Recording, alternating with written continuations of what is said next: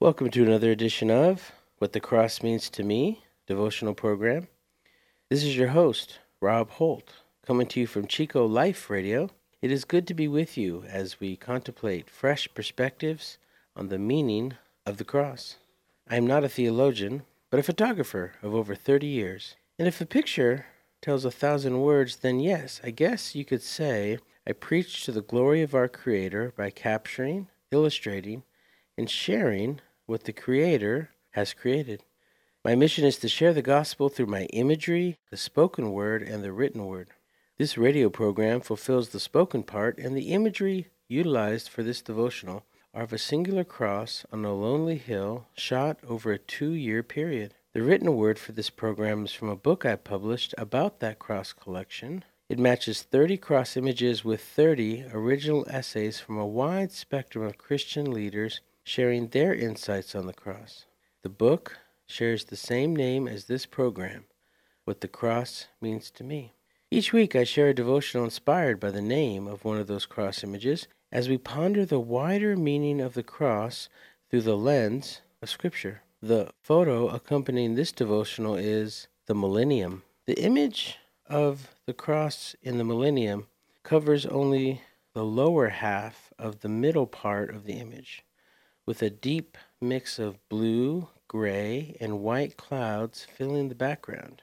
The image was shot very soon after sunrise, and the inspiration of its name is because it was shot on January 1st, 2000, the first day of the new millennium. The location is the middle location, meaning it was the site that they moved the cross to, they being the school, before they completed the build-out of the school and eventually moved the cross again to its current site at the north end of their football field. For today's devotional, I'd like to start with a quote by Alexander MacLaren, a Scottish preacher from the turn of the century, who once declared, "The cross is the center of the world's history.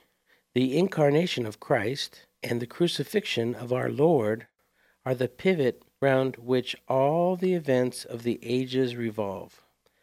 The testimony of Christ was the spirit of prophecy, and the growing power of Jesus is the spirit of history." When you look at this picture, the millennium, consider what I had just mentioned, that it was shot not just on a New Year's morning, but on the first morning of a new millennium, and that it was shot after the first time it was moved from its original post to make way for a school campus and the construction to complete that school. And if you look across the images in this collection, you can see the cross before the school had their ground breaking, and then after it, and then after they moved it again.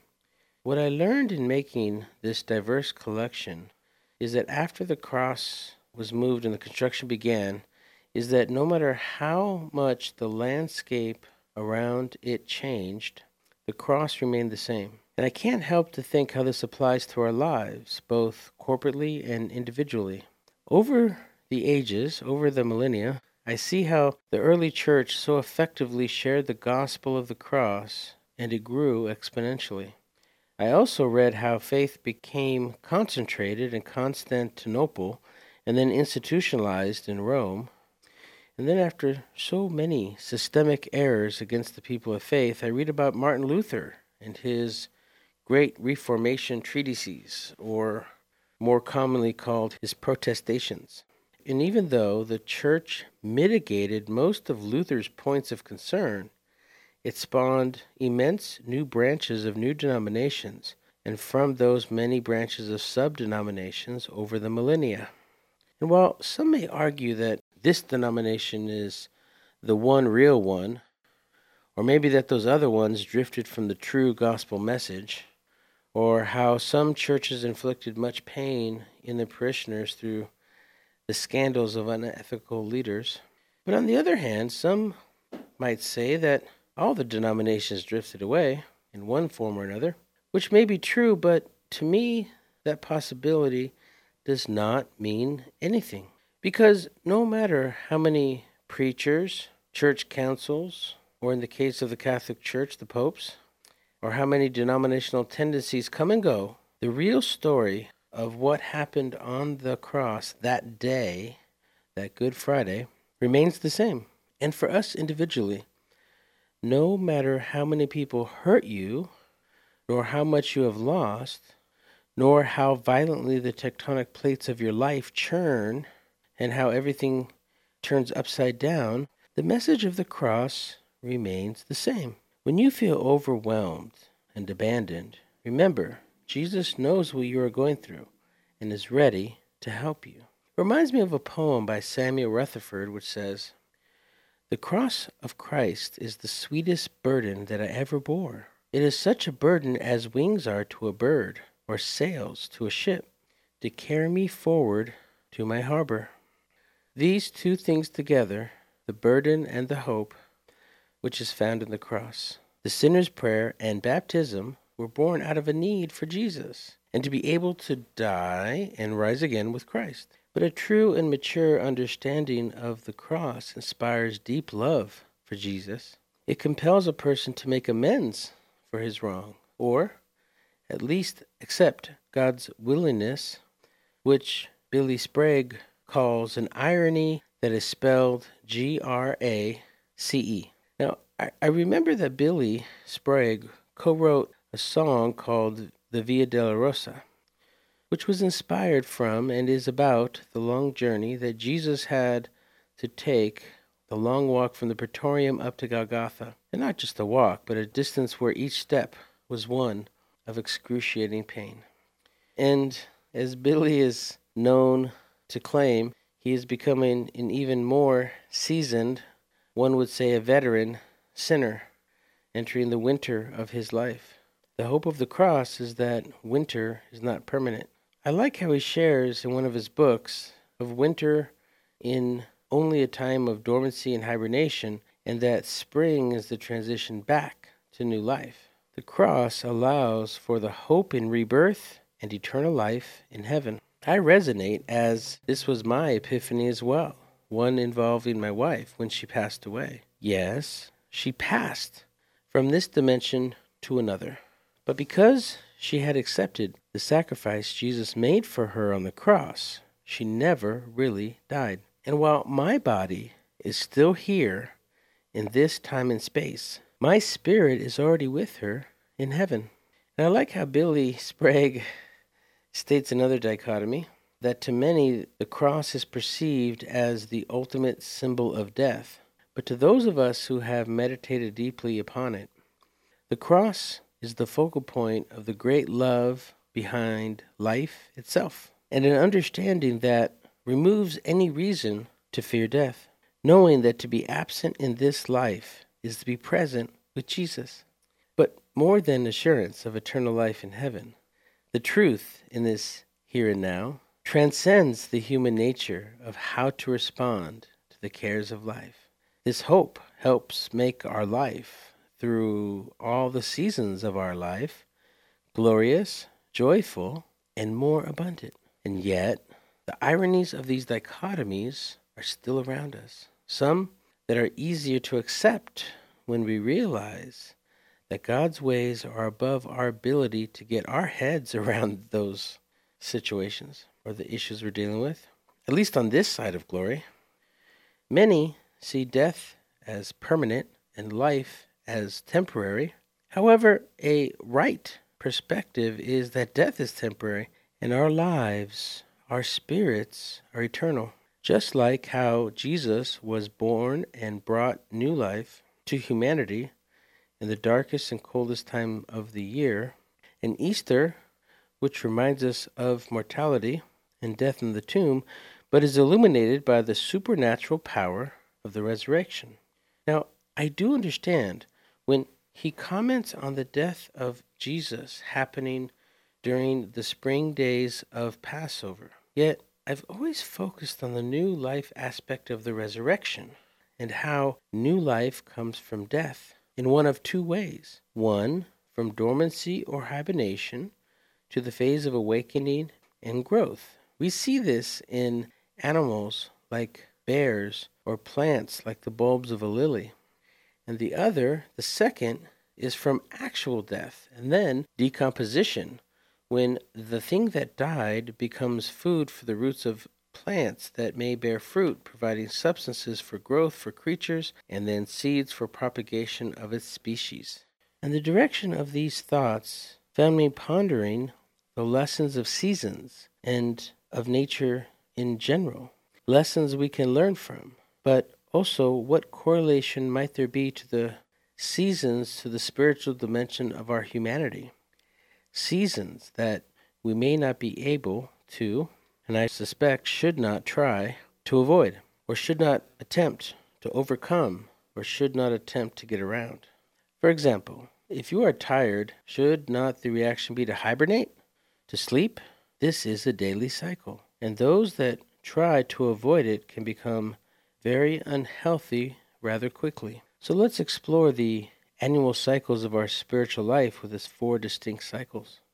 But before we do, let's take a step back and take out our wide-angle lens so that we can see the 10,000-foot view and focus on why I say the seasons of our life should not be avoided. In a previous episode in this program, the Infinity at its Best episode, number 15, we discuss how everything that we see, perceive, or understand about our reality in the universe is built on waves. It has a duality of being both a particle and a wave, and the latter is what I'm focused on. What is a wave? Well, another duality. Yes, a noun and a verb. And the latter being my question, what action is it making? Another applicable name of a wave is a cycle. The wave travels up to one polarity and then down to the other polarity and back up and back down over and over and over again. This action of passing up to a positive polarity and down to the negative polarity is found at the subatomic level, as well as the largest galaxies across the universe. Fractally, this helps me understand the extra biblical phrase, so above, so below.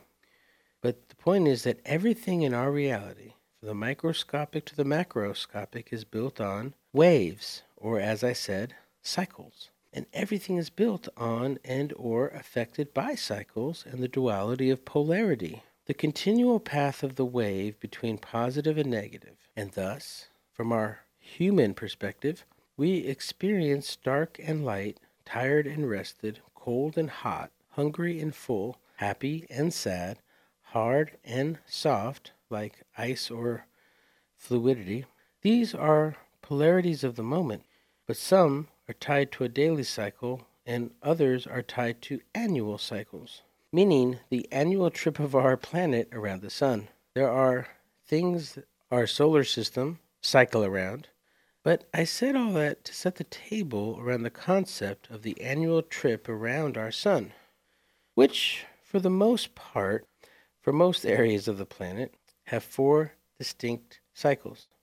And since these cycles affect everything on Earth, then it means it is not only affecting the physical aspect of who we are, but most importantly, the spiritual aspects of who we really are.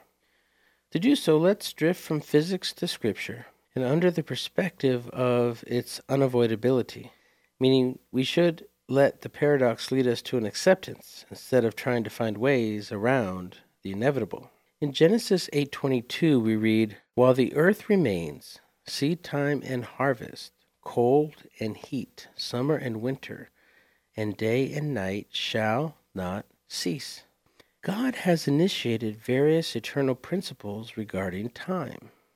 The wise King Solomon observed these precepts in his description of the cycles of life, as found in the 3rd chapter of Ecclesiastes. There is an appointed time for everything, and there is a time for every event under heaven, a time to give birth and a time to die, a time to plant and a time to uproot what is planted, a time to kill and a time to heal, a time to tear down and a time to build up, a time to weep and a time to laugh, a time to mourn and a time to dance, a time to throw stones and a time to gather stones, a time to embrace and a time to shun embracing, a time to search and a time to give up as lost, a time to keep and a time to throw away, a time to tear apart and a time to sew together, a time to be silent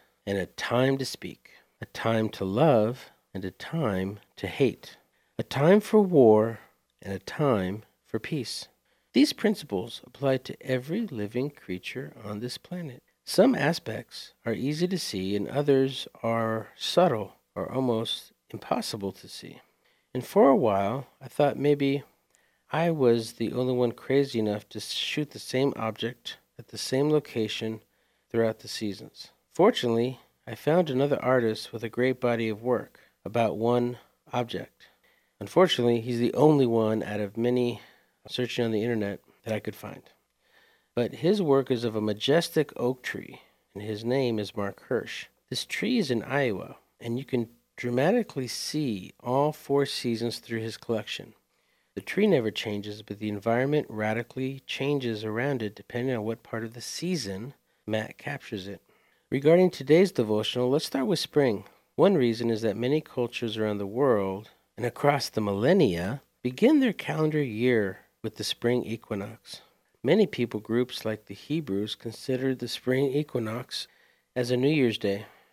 It is the time of year that the warmer temperatures slowly increase, melt the snow, and eventually heat up the ground and related microclimates. The animals, insects, and microbes begin to awake from their hibernation, and the seeds begin to germinate and sprout. Trees, other than evergreens, that had just been a trunk and sticks, begin to sprout little buds and then leaves out of nowhere, and eventually begin to bloom flowers that will become fruit in the summer. And the majority of the summer is a lesson in abundance as flora and fauna flourish and food and fullness abound. But before you know it, the hot temps begin to have its effect on the availability of water and thus wilt as many plants start the process of propagation, pushing out whatever mechanisms of seed packaging as much as it can. And yes, the plant either goes dormant or dies, but leaving its progeny in the seeds. Eventually, the heat conquers the tree leaves as they begin to change color and become brittle. As the temperatures of autumn drop, the leaves slowly drop all around the base of the tree, leaving a layer or carpet of leaves. This layer of leaves provide insulation of warmth, protecting the roots from the cold snap to come. As the freeze approaches, the instincts of many of God's creatures intuitively kick in to look for a safe spot to hibernate. For those creatures that don't hibernate, let's say like the deer, the time from first frost, snowstorms, until a little bit after the spring equinox is a severe lesson of survival. For many weeks, the diet of the deer, for example, will consist on tree bark if they can find and or reach it. Some creatures don't make it through the winter, becoming sustenance for other creatures also on the brink of starvation. Under the snow, all those leaves covering and insulating the roots are slowly but surely decomposing. Eventually, the science of winter is broken by the thaw of spring and everything wakes up again. And as the pattern of new life is replicated with cycles within cycles, months like February and March show us that those leaves have decomposed into the soil and are now food for the roots as the tree is awake, needing nutrition to generate new leaves on all its branches. And just as the tree is full of leaves and possible blooms, the winds of April began its process of naturally pruning off the weakest branches. And those branches with leaves, again, make a canopy of debris that becomes food and habitat for a myriad of creatures, as it too slowly decomposes and enriches the soil. This is a very rudimentary description of the seasons in a typical Northern Hemisphere forest, but there are so many aspects of the seasons I'm leaving out. The aspects I called out were intentional, as some have an analogous application to our spiritual life. Every Christian will experience different seasons in their walk with God. Each season presents its own set of benefits and extreme challenges. Our ability to determine which season we are in at all times will require discernment, and an acute sharpness of spirit. But rest assured, sharpness of spirit is a worthy goal. Again, let's start in spring. The spring season is warmer, has more daylight hours, and is a time for planting new seeds because the ground temperatures get warm enough for germination. Everywhere we turn, we see the emergence of new life in the blooming flowers and different shades of green in the tree branches. And then we also see growing grass and bushes. And the experiential season of spring is characterized by a greater sense of God's activity in our lives. His right hand. New seeds of truth are planted in our minds and watered and cultivated through intimacy with Him and His Word. This season holds within it great hope that the planted seeds will eventually manifest in an abundant harvest of new souls for the kingdom of heaven. Now, the temperatures of summer can range from very warm to unbearably hot. Much attention is given to the growing plants through watering, pulling weeds, and keeping bugs and animals from destroying them. On the upside, the experiential season of summer in our lives symbolizes rapid growth, where we are so energized by what the Holy Spirit has planted in our hearts and minds that we want to share it with everyone. On the downside, we can become overzealous and get too many irons in the fire. It is important to realize that just because we see need, that doesn't mean God is calling us to meet every need. Awareness does not necessarily constitute action on our part. Take time to seek the Holy Spirit. God is an expert at weeding out unnecessary distractions that might keep us from expressing the fullness of His fruit in our lives. We need to depend on His will. In the part of the world where I live, the cooler temperatures of autumn bring refreshing relief from the dog days of summer. Up until the 16th century, harvest was the term used to refer to the season we now call autumn, or now more commonly referred to as fall. I suspect it's because of the falling leaves of the deciduous trees. I find it fascinating that their majestic hues signify their maturity. The application of this season of autumn in our life represents the abundant manifestation of the fruit of God's Spirit being expressed through our lives. This is a joyous season because this fruit is not the result of our works, our trying hard to be more loving, joyful, peaceful, good, kind, faithful, gentle, and self-controlled. It is the delectable, authentic fruit of shared intimacy with our Lord. Of course, the winter season is cold, sometimes life-threateningly cold. It has fewer daylight hours and is a time when many plants or trees and some animals are dormant. Although they may appear lifeless, their dormancy is actually part of their growth cycle. On the downside, the experiential season of winter is characterized by very little sense of God's love, presence, and activity in our lives. Some might say His left hand. Sometimes during this season, it is as if God has taken a permanent vacation. The upside to this bleak and barren season is that it creates a hunger to experience our beloved's presence, and it will cause us to seek Him to meet our needs. And Matt Hirsch's photo collection of the oak tree got me thinking. Yes, there are 4 seasons in a calendar year.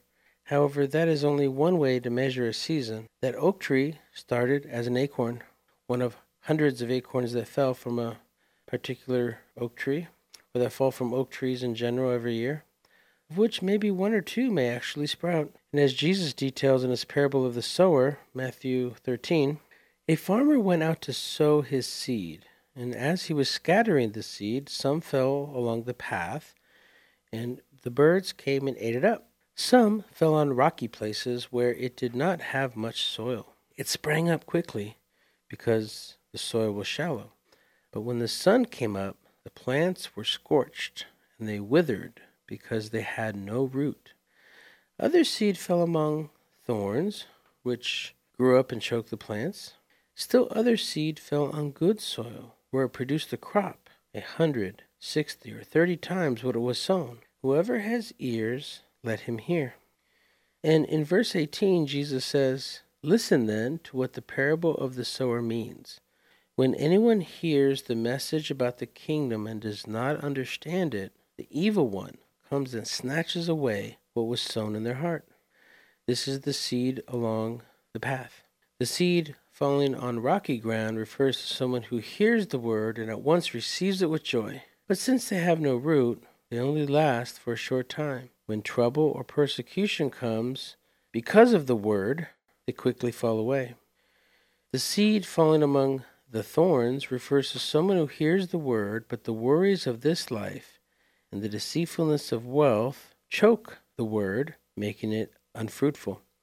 But the seed falling on good soil refers to someone who hears the word and understands it. This is the one who produces a crop, yielding 100, 60, or 30 times what was sown. And for the little plant that actually does take, there are seasons to its development. The first is the seedling phase, the two little leaf sprouts, which at this stage is very vulnerable to a variety of scenarios that it could die by, just like we read in the parable. But the human equivalent would be an infant and toddler phase. The next would be when the seedling grows taller with 8 or 12 or 16 leaves. It is much more hardy, but still vulnerable. The human equivalent would be, say, from 5 to 12 years old. The third phase is when the plant has multiple branches and it starts to grow flowers. The human equivalent is the transition through and past adolescence. The last phase is when the flower produces fruits and seeds. The human equivalent is when they start to have offspring in the parenting phase. And the spiritual equivalent to me is the same. When someone is born again, they are babies. They can't digest meaty biblical concepts, but need spiritual milk. Eventually, a new Christian, through prayer and Bible reading, can move into the ability to digest deep theological constructs. The next phase of maturity is moving on from a focus on themselves to being able to empathize and able to consider the needs of others as more than their own. And the last phase is when a new believer has grown to the point of being able to bring others through the process of becoming a Christian. The point with all I am sharing is to allow the season that you are in right now to run its full course. Our God is a good God, and it is always His intention to bless you, despite the circumstances you may be facing. Hard times will bring forth good character if you allow God to perform His perfect will in your life. Do not overthink it or attempt to change the season you are in. Just as the day is balanced out by night, the seasons that you must walk through are designed by God to keep your life balanced. Paul's understanding of these precepts are evident in his letter to the Philippian church, when he declared, "I have learned in whatsoever state I am in, therewith to be content. I know both how to be abased, and I know how to abound. Everywhere and in all things I am instructed both to be full and to be hungry, both to abound and to suffer need. I can do all things through Christ who strengthens me." What is your source of power? If it is not Christ, the seasons of your life can and will become unbearable. Don't carry your own burdens. They are far too heavy. Hand them over to the Lord. Learn to trust in God's promises and Christ's power to give you strength. By submitting yourself to God, you can trust Him to bring you through every trial and circumstance, to, quote, exalt you in due time, unquote, 1 Peter 5:6. And with that, go in grace, and may God keep you in His perfect peace. Thanks for listening to What the Cross Means to Me devotional program, heard every week on KKXX Life Radio. If you'd like to view the image discussed in this devotional, the Millennium, along with my other Verspirations, check out Verspiration on Instagram.